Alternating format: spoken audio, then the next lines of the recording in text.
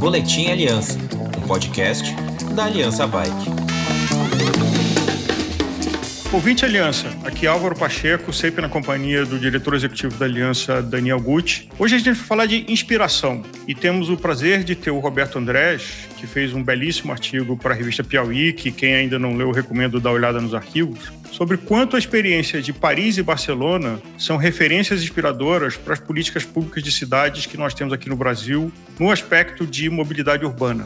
Daniel, se você puder, então, nos apresentar o Roberto e a inspiração desse programa. Roberto, Álvaro, obrigado aos nossos ouvintes que estão aqui. A gente tem um convidado super especial, então, que te veio falar sobre um artigo que ele publicou, que, aliás, está completando um ano, foi publicado em maio de 2022. O Roberto, ele é arquiteto, urbanista, professor da Federal de Minas Gerais, um dos fundadores da revista Pisiagrama e da iniciativa Nossa América Verde. E como o Álvaro antecipou, a gente convidou para que ele, então, fosse entrevistado por nós para a gente tratar basicamente do artigo, mas um pouco desdobrando para o contexto brasileiro, o que significam as transformações, as mudanças ao longo do tempo que Paris e Barcelona sofreram, né? É um artigo chama Conquista do Asfalto, tá na Piauí, na revista Piauí, do mês de maio de 2022, e que aqui a gente vai deixar o link. Recomendamos que todos leiam antes ou depois de ouvir esse podcast, não tem nenhum problema. Então, Roberto, seja bem-vindo, obrigado. Olá, Álvaro, Daniel, uma alegria estar aqui, ouvintes do podcast, super bacana estar aqui com vocês, super feliz. Vamos começar. Eu queria fazer uma pergunta bem introdutória, Roberto. Por que te interessou essa abordagem nessas cidades? Por que investigar Paris e Barcelona? E o quanto que a sua atividade profissional, acadêmica, impulsionou essa necessidade ou essa vontade de investigar essas duas cidades? Eu sou arquiteto urbanista e quando eu tinha 23 anos eu consegui um estágio no escritório de arquitetura em Paris. Fui morar em Paris sem saber francês direito, sem imaginar o que seria a vida naquela cidade, no ano de 2003. E ali, o início da rotina era muito pesado, assim, eu morava de um lado da cidade, o escritório era do outro, estava ainda no inverno, a gente acordava cedo, pegava o metrô, tinha uma baldeação, eram uns 40, 50 minutos dentro do metrô. Quando eu entrava no metrô ainda estava escuro, nesse período ali de fevereiro, né, quando o inverno os dias ficam mais curtos. E quando eu chegava no escritório, estava amanhecendo, assim, eu entrava para o escritório, passava o dia trabalhando, depois voltava no final do dia, pegava o metrô de novo, assim.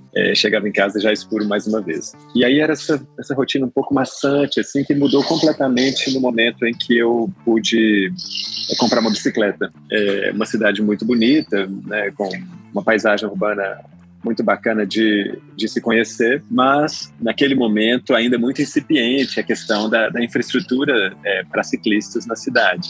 A gente estava ali em 2003, era o início da gestão do Bertrand Delanoë, que foi um prefeito que iniciou o trabalho de mobilidade urbana, né, voltado para ciclista, para transporte público. Mas, de toda maneira, aquela experiência me transformou. E eu acho que se eu me tornei um urbanista que se preocupa com mobilidade, né, coloca isso com centralidade, foi também porque eu vivenciei, aquilo ali foi um certo ponto de virada para mim, de poder vivenciar uma rotina na cidade que não é dependente do automóvel, que você, né, tem uma vivência do espaço urbano em diversas dimensões e que o seu deslocamento faz parte disso e que o seu deslocamento não é prejudicial às outras atividades que acontecem na cidade. Então, de alguma maneira, né, o desafio que eu me coloquei nesse artigo era como que esse processo se deu? Como que você sai da situação que eu vivenciei lá em 2003, em que você tinha pouquíssimos ciclistas e chega no momento hoje em que você tem, né, um boom de bicicletas e um boom de recuperação de espaço público para pedestre. De que maneira esse processo se deu? Esse artigo foi uma investigação para isso e essa minha vivência pessoal, ela pesou, né, em querer buscar né, decifrar ou jogar luz nesse processo.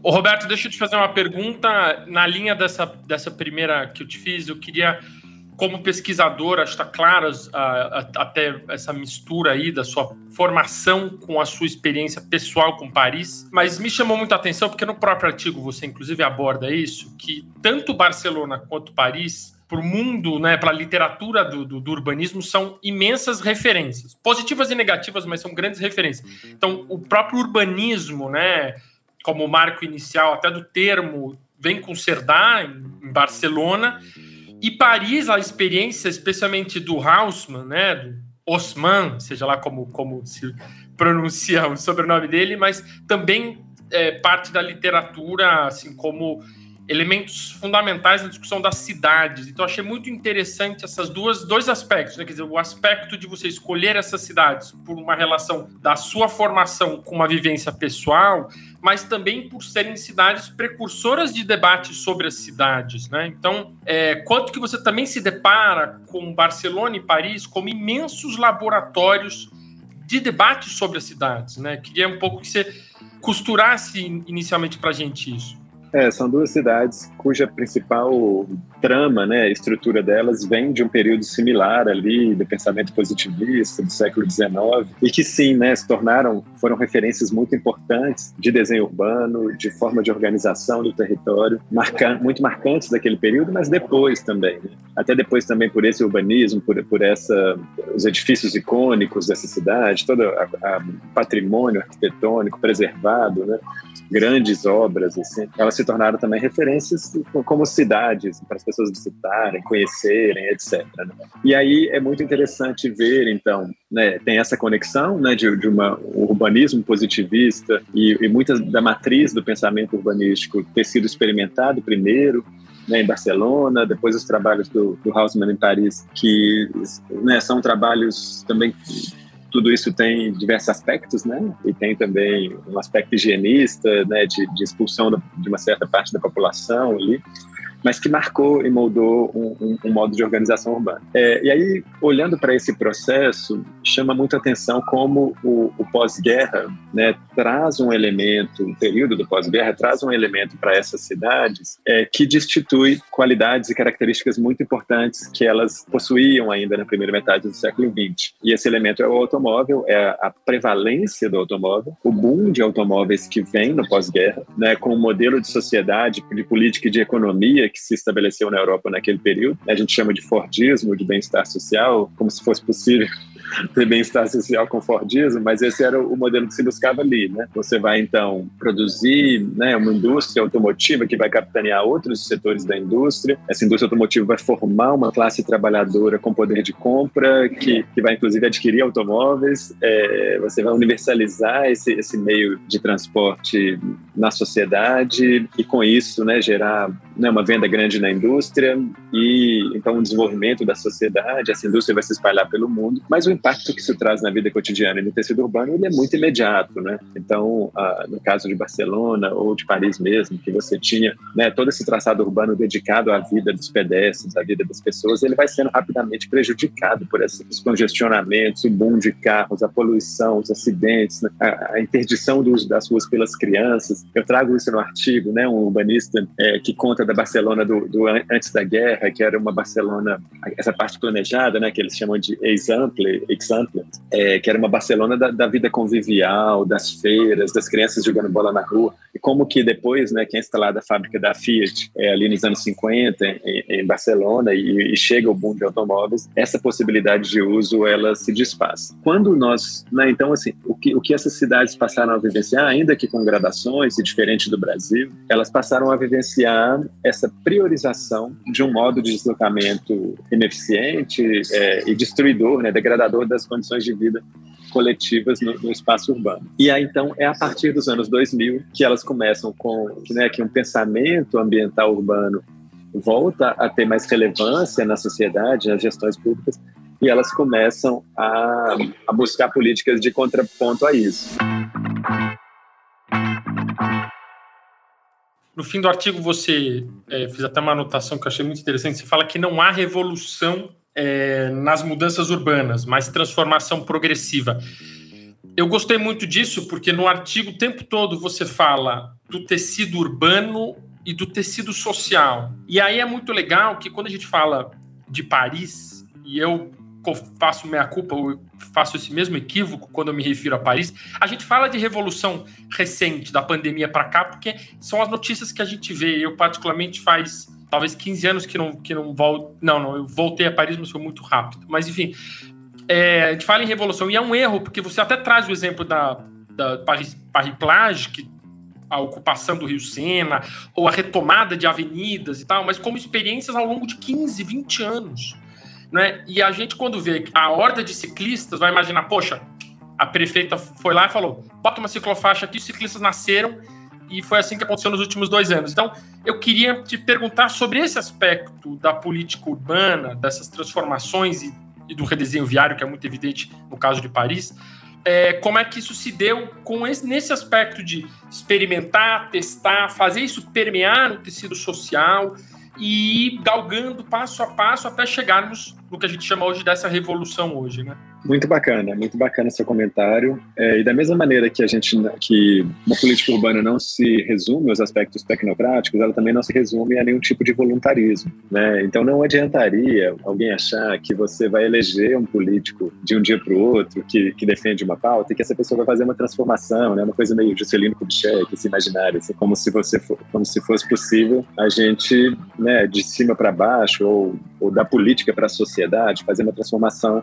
que vem numa via de mão única. A gente tem muito esse equívoco, né? Eu dou aula, né, nas escolas de arquitetura e urbanismo, e os alunos perguntam, mas não teve ninguém que propôs um planejamento melhor? Eu falo, o problema não é o planejamento, o problema é a relação entre sociedade, economia e política que estabelece, e planejamento é um instrumento disso, né? Então, vamos dar uma olhadinha nessa história de Paris que eu vivenciei, porque eu acho que ela ilustra muito, muito bem como que esses processos de retroalimentação entre economia e sociedade e política se dão, né? Lá em 2003, quando eu cheguei em Paris, estudante de arquitetura, e comecei a andar de bicicleta, você tinha poucos ciclistas. Eu me lembro, assim, encontravam na rua, a gente até sorria um para os outros, assim, porque você tinha uma cumplicidade.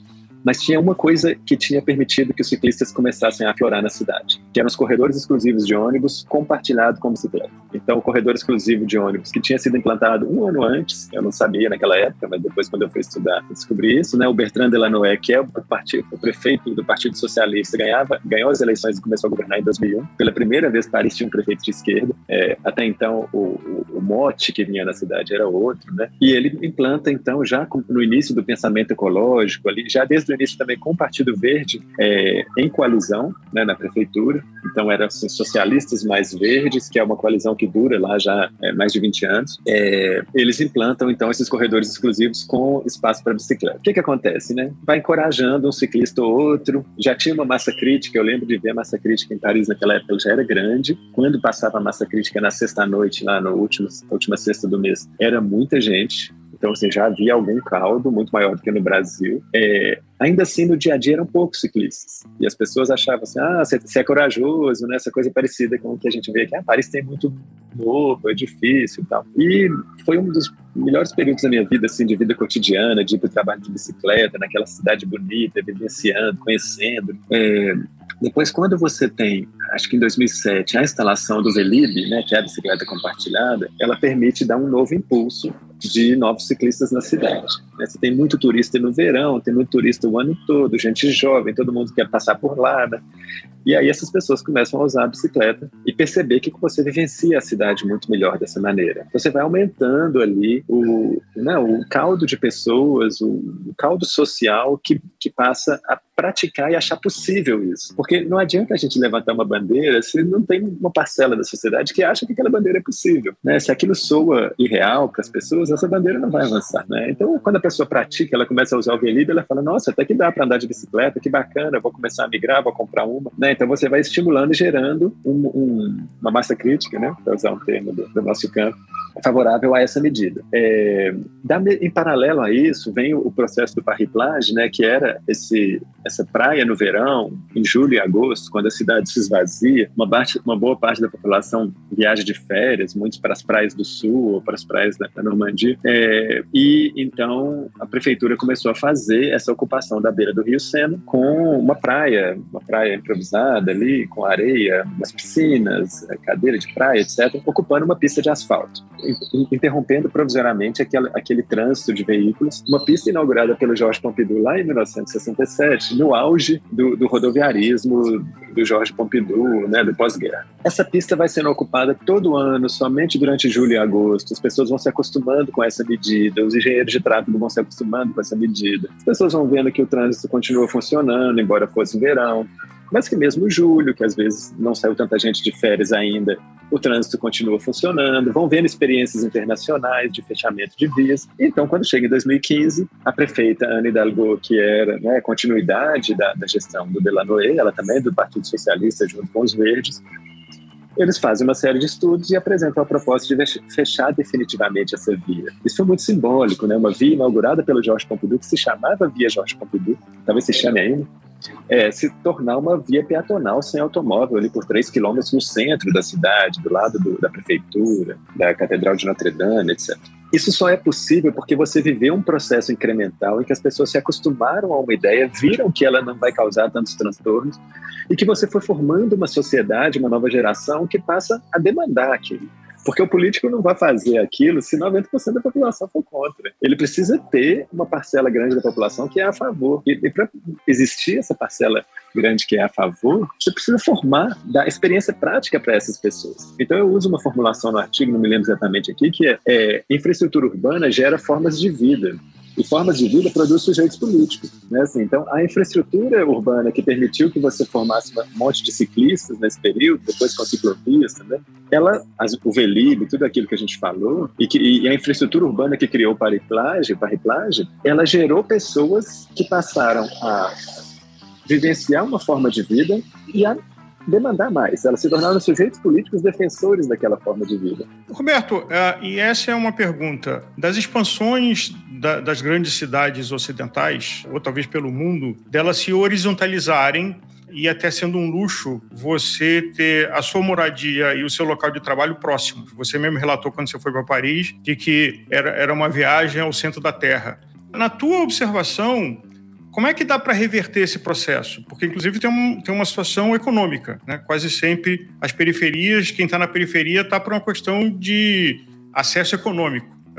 Todo mundo gostaria de morar perto do trabalho, mas nem todo mundo consegue. Então, nessa recuperação dos espaços urbanos para o deslocamento a pé ou de bicicleta, você tem uma limitação de que quem tem uma moradia a 20 quilômetros do trabalho não é viável. Qual é a alternativa de planejamento urbano para tornar isso viável?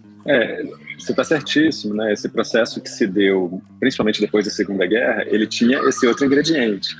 Para você encher as cidades de automóveis, você precisa espraiar as cidades, né? Essas cidades são cidades densas. As cidades da primeira metade do século XX eram densas, inclusive no Brasil. Eram muito mais densas do que hoje, né? Eram mais adensadas, tinha mais gente morando por metro quadrado. E se você quer que cada família daquelas tenha um carro, não tem jeito de você ter uma cidade densa. Você precisa espraiar para o subúrbio. O modelo político-econômico do pós-guerra, do Fordismo, ele demandava espraiamento urbano, né? Ele casou muito bem com os subúrbios norte-americanos.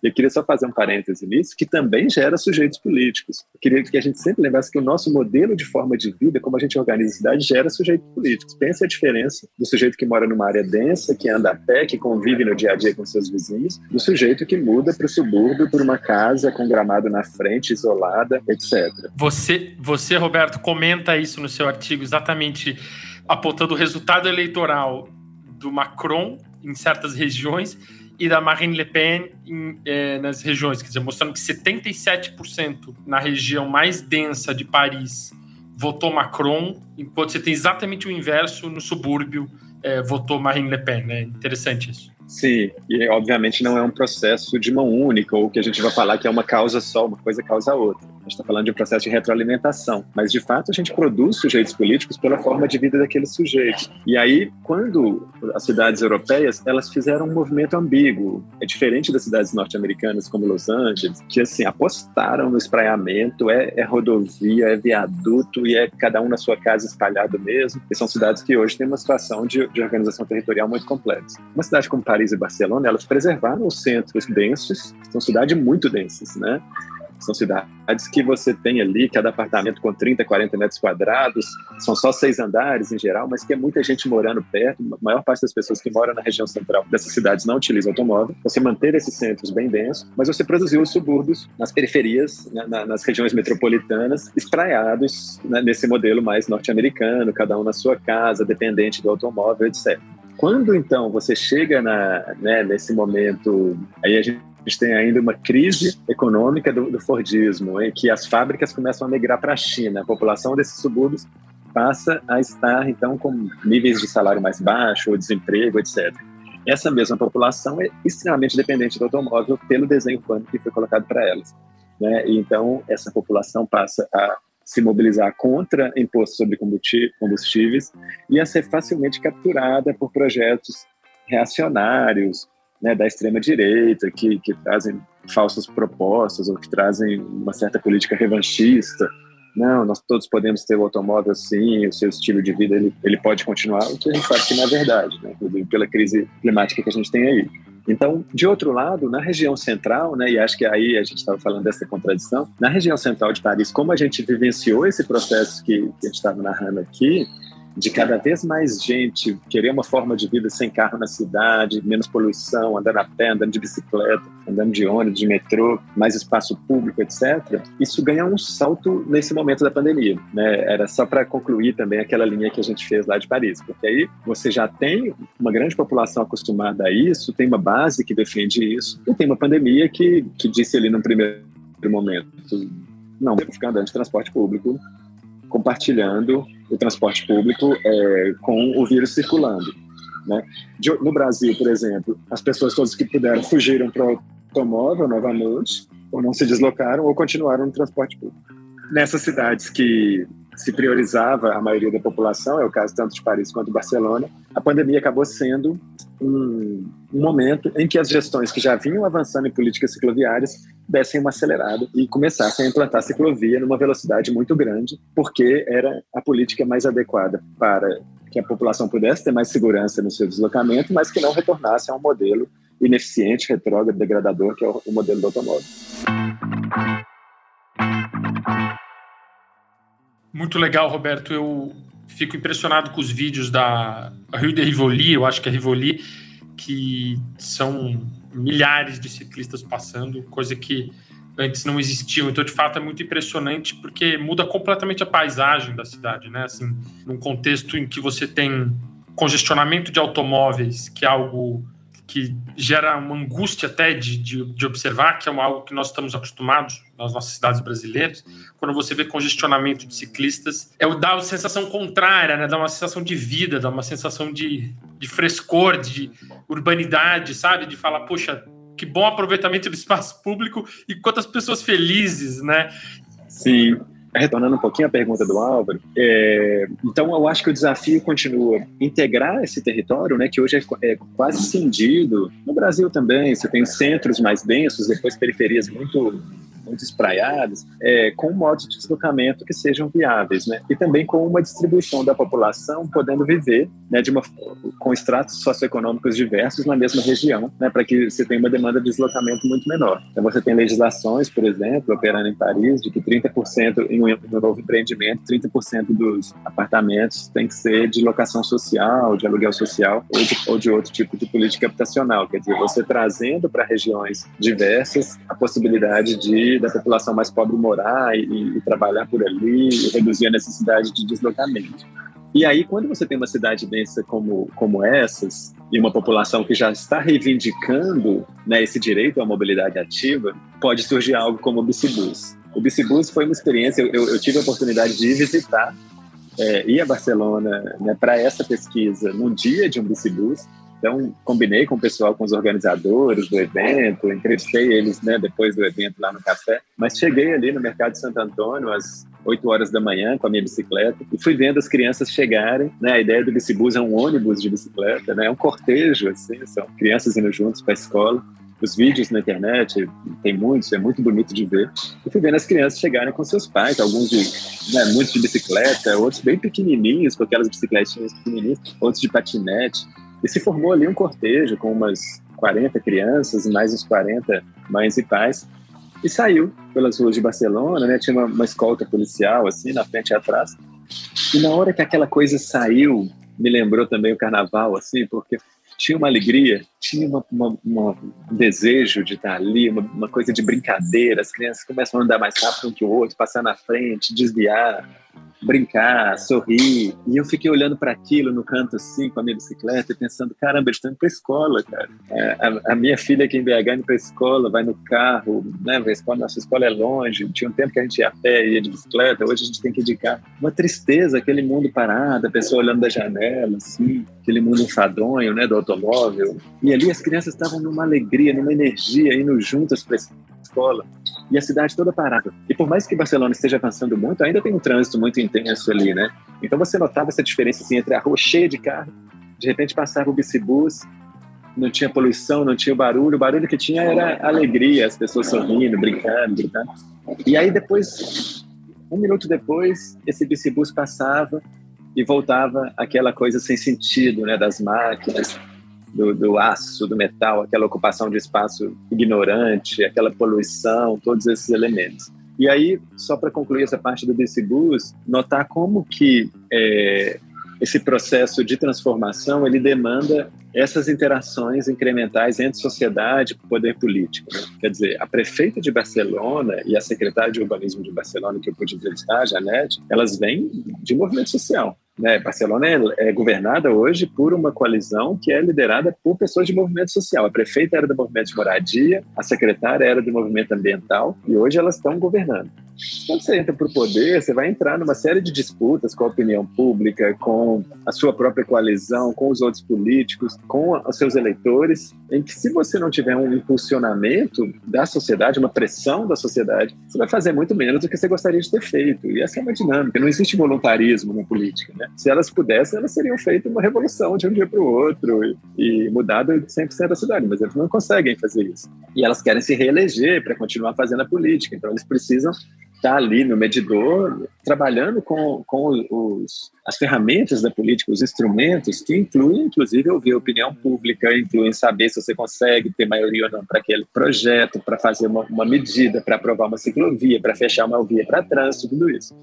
Quando você tem uma mobilização tão simbólica como essa do bicibus e você pressiona a opinião pública a favor daquela política, né?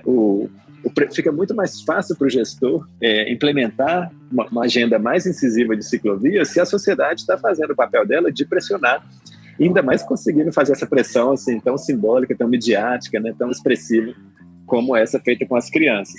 Eu queria te perguntar sobre isso, Roberto. A gente, às vezes, quando se refere aos países europeus, lida com muita naturalidade como se não tivesse oposição a essas políticas, né? E para os nossos ouvintes, eu queria que você contasse um pouco desse backlash, dessa resistência de setores da sociedade espanhola, no caso de Barcelona, e francesa, no caso de Paris, e dos gestores que você entrevistou, um pouco de como eles lidam com esses movimentos contrários, porque na medida, assim, no extremo, pode significar a perda de coalizão de governo, impeachment, perda de eleições ou de uma não reeleição, ou seja, não é algo que está dissociado, como a gente falou bem, as políticas urbanas não estão dissociadas do tecido social.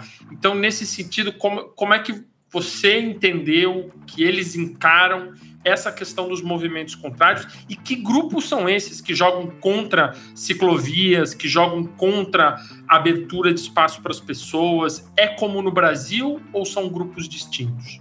É uma ótima pergunta, ela traz muitos elementos, porque, de fato, quando você faz uma transformação que muda hábitos cotidianos, ela vai gerar oposição. No caso ali está muito nítido nessas cidades, como eu busquei explicar, né? Você tem uma região central densa que as pessoas se habituaram a um modo de vida, né? Que você demanda menos automóvel, o transporte público é bem ofertado, você está implementando nos últimos anos melhoria de infraestrutura cicloviária, cada vez mais gente de bicicleta, a pé. Essa população aprova essas políticas, né? Majoritariamente. Claro que vai ter gente contra dentro desses territórios, tem uma questão geracional, né? Os mais jovens tendem a aprovar mais, mas também você vai ter, obviamente, ali dentro pessoas que são contra, mas a maioria vai aprovar. Nos territórios dos subúrbios acontece o contrário, né? A maioria da população muito dependente do automóvel vê isso como algo que ameaça uma necessidade delas cotidiana, assim elas enxergam, né? De deslocar nos seus carros. Um caso muito interessante é das superilhas de Barcelona, né? As superilhas são a política em que eles estão transformando ruas em praças. No início ela pegava ali uma trama de 9 ruas por 9 e dentro dessa trama as ruas se tornavam ruas peatonais, ruas para pedestres, e com passagem de veículo apenas para trânsito local, em baixa velocidade, 10 km por hora, e apenas para quem vai entrar num comércio, vai entrar no seu apartamento, na sua vaga de garagem, etc., mas que não era para travessia, né? Quem quisesse passar de carro, passasse por fora dessa ilha. E aí, como são os processos históricos, né? As superilhas foram desenhadas ainda na década de 2000 por uma agência de ecologia urbana de Barcelona, que não conseguiu implementar. Quando a Ada Colau ganhou a eleição em 2015, nessa prefeita de esquerda, vinda do movimento social, eles viram ali uma oportunidade para fazer uma primeira superilha, que era um projeto que já tinha mais de 10 anos, que vinha sendo pensado por pensadores urbanistas, mas que não tinha tido contato com a política, um contato mais viabilizador. E eles fazem um workshop no final de semana, juntando estudantes de escola de arquitetura, uma primeira superilha, assim, muito nessa onda do urbanismo tático, né, que a gente fala, que é esse tipo de urbanismo que você faz assim mais rápido, com um mobiliário que depois pode ser retirado, né, sem grandes obras. Então instalam lá vasos grandes com árvores na rua, pinta o asfalto, instala brinquedos e fazem essa primeira superilha. Ali, naquele momento, houve uma oposição de moradores, principalmente moradores mais velhos, e houve até protesto. Tem fotografia, cartazes, superilhas não. Ali um grupo de 50, 100 pessoas na rua. Isso gerou um incômodo na gestão, né? A prefeita se instalando, ela deu ali, calma aí, vamos devagar com essa coisa de superilhas, e é normal isso na política, né? O prefeito está ali buscando se manter e não quer entrar em bolas divididas que sejam muito divididas, né? A não ser que isso esteja no centro do projeto dele, que ele tenha muita confiança naquela bola dividida. Então ali as superilhas meio pararam, deixaram de ser prioridade, os movimentos que estavam, né, dentro da gestão, lutando por elas, tiveram dificuldade de avançar com a agenda, e conseguiram que cerca de um ano depois a prefeita fosse visitar uma das superilhas. Quando ela chega lá para visitar, uma moradora que essa superilha, né, que havia sido motivo de um protesto negativo, etc. Uma moradora do entorno procurou, falou: você é a prefeita, eu queria te falar que eu fui contra as superilhas, participei dos protestos e agora eu sou a favor, porque eu vejo meu neto brincando ali, realmente a rua ficou muito melhor e o nosso trânsito está normal, não teve problema. Eu queria falar para a senhora para continuar fazendo. E isso marcou a prefeita, de ver que a opinião pública, ao se conseguir fazer aquele experimento, a opinião pública podia mudar e que não seria a resistência que eles estavam temendo que seria. Então, eles passam a implementar outras. É muito curioso olhar esses processos, né, de interação entre a transformação da visão social e a política, como que um responde ao outro. Então, eles passam a implementar as outras superilhas e hoje é um grande sucesso da gestão. E aí, agora eles estão radicalizando e eles mudaram um pouco o desenho do projeto e eles estão fazendo com que naquela trama central de Barcelona, que é muito marcada ali, né, muito ortogonal, vias largas ali da região 2 amplo, de cada 3 vias, uma vai ser 100% peatonal e ciclista. Então eles estão fazendo realmente uma transformação e uma delas está sendo implementada nesse momento, uma obra que foi do ano passado e desse, que pode, de fato, transformar radicalmente a experiência de vida naquela cidade. Roberto, é indiscutível, é um fato que qualquer pessoa que troca o carro por uma bicicleta assume de volta a sua cidade e passa a ter uma interação completamente diferente de perceber a cidade versus a experiência anterior de estar numa caixa compartilhada ou individual movida a um motor elétrico ou a combustível. Mas como algumas experiências mostram, seres humanos continuam sendo seres humanos. Então, aqui em São Paulo, a gente tem a ciclovia do Pinheiros, que constantemente tem atritos pelo compartilhamento. Então, tem um problema novo que surge. Tem um desenho urbano e político que é fundamental para dar essa estrutura, mas tem um problema novo da civilidade desse compartilhamento, até de pedestres com ciclistas. Como é que você observou isso em Paris e Barcelona? De fato, esse problema novo acontece. A gente vê, né, com esse boom de ciclistas em alguns lugares de Paris, algumas pessoas com um comportamento meio agressivo, ultrapassando assim rápido, né, incomodando outros, arriscando trombar em pedestres, etc. Eu entendo que é algo transicional, né? A gente está num momento novo em que de repente tem muito mais gente usando um modo de deslocamento e que a gente vai ter que aprender a lidar com isso, né? De todo modo, também eu vejo de uma maneira muito mais tranquila, assim, né? Embora, obviamente, seja ruim haver uma trombada de um ciclista com pedestre, ela muito dificilmente, é muito raro, até tem um caso ou outro, mas é muito raro isso gerar algo mais grave, né? É claro que não deveria ocorrer, é claro que a gente deveria ter situações de respeito, mas pensando na carnificina que é o trânsito brasileiro, né? Nas mortes de motociclistas diariamente, nas mortes de pedestres atropelados por automóveis, o impacto que a gente teria, né, com os problemas que a gente pode ter com a bicicleta, eles são muito pequenos comparativamente a essa situação de barbárie mesmo, que é o trânsito motorizado. É uma barbárie surreal que a gente mantenha, né? Estamos em 34 mil mortos por ano, oficialmente, né? É gente pra caramba, isso não é acidente, isso é parte de uma engrenagem que funciona assim, né? É claro que dá para reduzir em relação, comparar com esses níveis europeus, dá, mas também você precisa de muito mais recurso público, muito mais investimento, muito mais política pública, que dificilmente a gente vai chegar no mesmo patamar dessas outras sociedades. Eu queria fazer uma minha última pergunta, Roberto, que eu, com base no seu artigo, eu queria fazer um ponto entre a história que você conta de momentos da Europa com o Brasil que não viveu isso.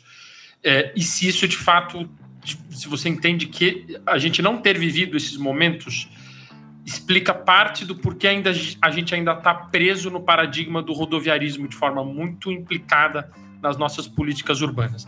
Você, ao citar Paris, fala de momentos do pós-guerra e uma recuperação e um incentivo aos automóveis e às políticas urbanas rodoviaristas, mas que isso tem um pouco uma espécie de um coito interrompido com a crise do petróleo no fim dos anos 60, não é? E um movimento enorme que surge a partir dali de repensar a dependência do automóvel, a dependência do combustível fóssil e por aí vai. Depois, dando um salto, você também traz a crise pós-2008 e o ciclo de revoltas de 2011, também como marcos ali temporais importantes desse repensar as cidades e repensar a mobilidade urbana. No Brasil, num contexto do rodoviarismo a partir dos anos 40 no Brasil, muito acentuado, a gente não viveu, a crise do petróleo não nos afetou como afetou a Europa, por exemplo, e a gente não viveu esses movimentos. Eu queria um pouco te perguntar isso, assim, se você de fato entende pela experiência de Paris e Barcelona que esses momentos que você coloca no seu artigo, crise do petróleo e depois revolução pós-2008, foram fundamentais para consolidar uma política pró-mobilidade ativa e repensar o uso do carro. E por que o Brasil não vive isso, não viveu isso? Por que isso não impactou o Brasil? E mais do que isso, se o novo momento é muito mais das questões ambientais do que econômicas na Europa, isso é uma pergunta que eu não sei, por exemplo, estamos vivendo um momento de repensar essas questões da dependência do automóvel pelo prisma do aquecimento global. Isso já é uma realidade, de fato, na vida das pessoas, né? E um pouco de como a gente importa ou traz isso para que isso seja uma agenda no Brasil, já que, pelo visto, crises econômicas não impactam na nossa dependência do automóvel necessariamente. São muitas diferenças, né? O próprio período do pós-guerra, em que a gente estava falando que a Europa viveu esse fordismo de bem-estar social, né? Uma contradição em termos, mas que de fato foi uma busca, né? Você implementar uma industrialização fordista e ao mesmo tempo prover um bem-estar social nas cidades, com infraestrutura nos bairros, até com o sistema de transporte público, né? Embora era uma busca de conciliação, né? Então se ampliou-se os sistemas de transporte público ao mesmo tempo que se motorizou a sociedade e os bairros receberam grande infraestrutura, né? Moradia habitacional, política habitacional, parque, praça, escola, etc. Né? Toda essa tentativa de incorporar essa classe trabalhadora numa qualidade de vida de patamares essenciais, mínimos, assim. A gente não viveu nada disso aqui, né? A gente viveu uma industrialização fordista que não incorporou a classe trabalhadora como classe consumidora, né, com salários precarizados, com uma massa de população que migrou para as cidades de uma maneira precarizada, com uma participação ausente do Estado, né, que formou as grandes periferias brasileiras, carentes de infraestrutura básica, carentes de asfalto, de saneamento, de energia elétrica, de escola, de posto de saúde, e que as pessoas foram conquistando esses elementos aos poucos, e ainda assim hoje muito carentes de praça, de arborização, de serviço público, de oferta de emprego. Então a gente viveu um processo muito diferente. Com a crise do petróleo na década de 70, a gente teve algumas mudanças, embora a gente não tenha tido tantos movimentos sociais, talvez, da mesma maneira, mas a gente teve mudanças de rumo, né? Assim, a gente tinha um rumo rodoviarista no período do milagre econômico que arrefeceu na ditadura, né? O rumo passou a ser ali construção de hidrelétrica, né? Uma coisa mais de produção de energia para além do fóssil.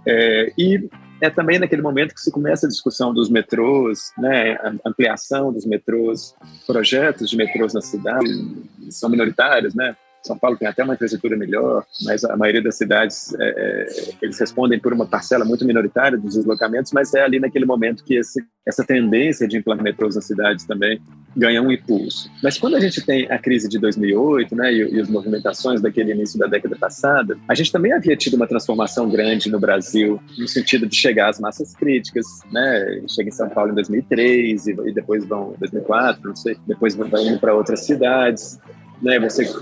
A difusão da internet, de um discurso mesmo do autonomismo, né, da possibilidade de circular de bicicleta na cidade. Eu acho que isso na década de 90 era minoritário. De repente, na década de 2000, vai se formando grupos, né, novas associações. Vocês conhecem muito bem essa história.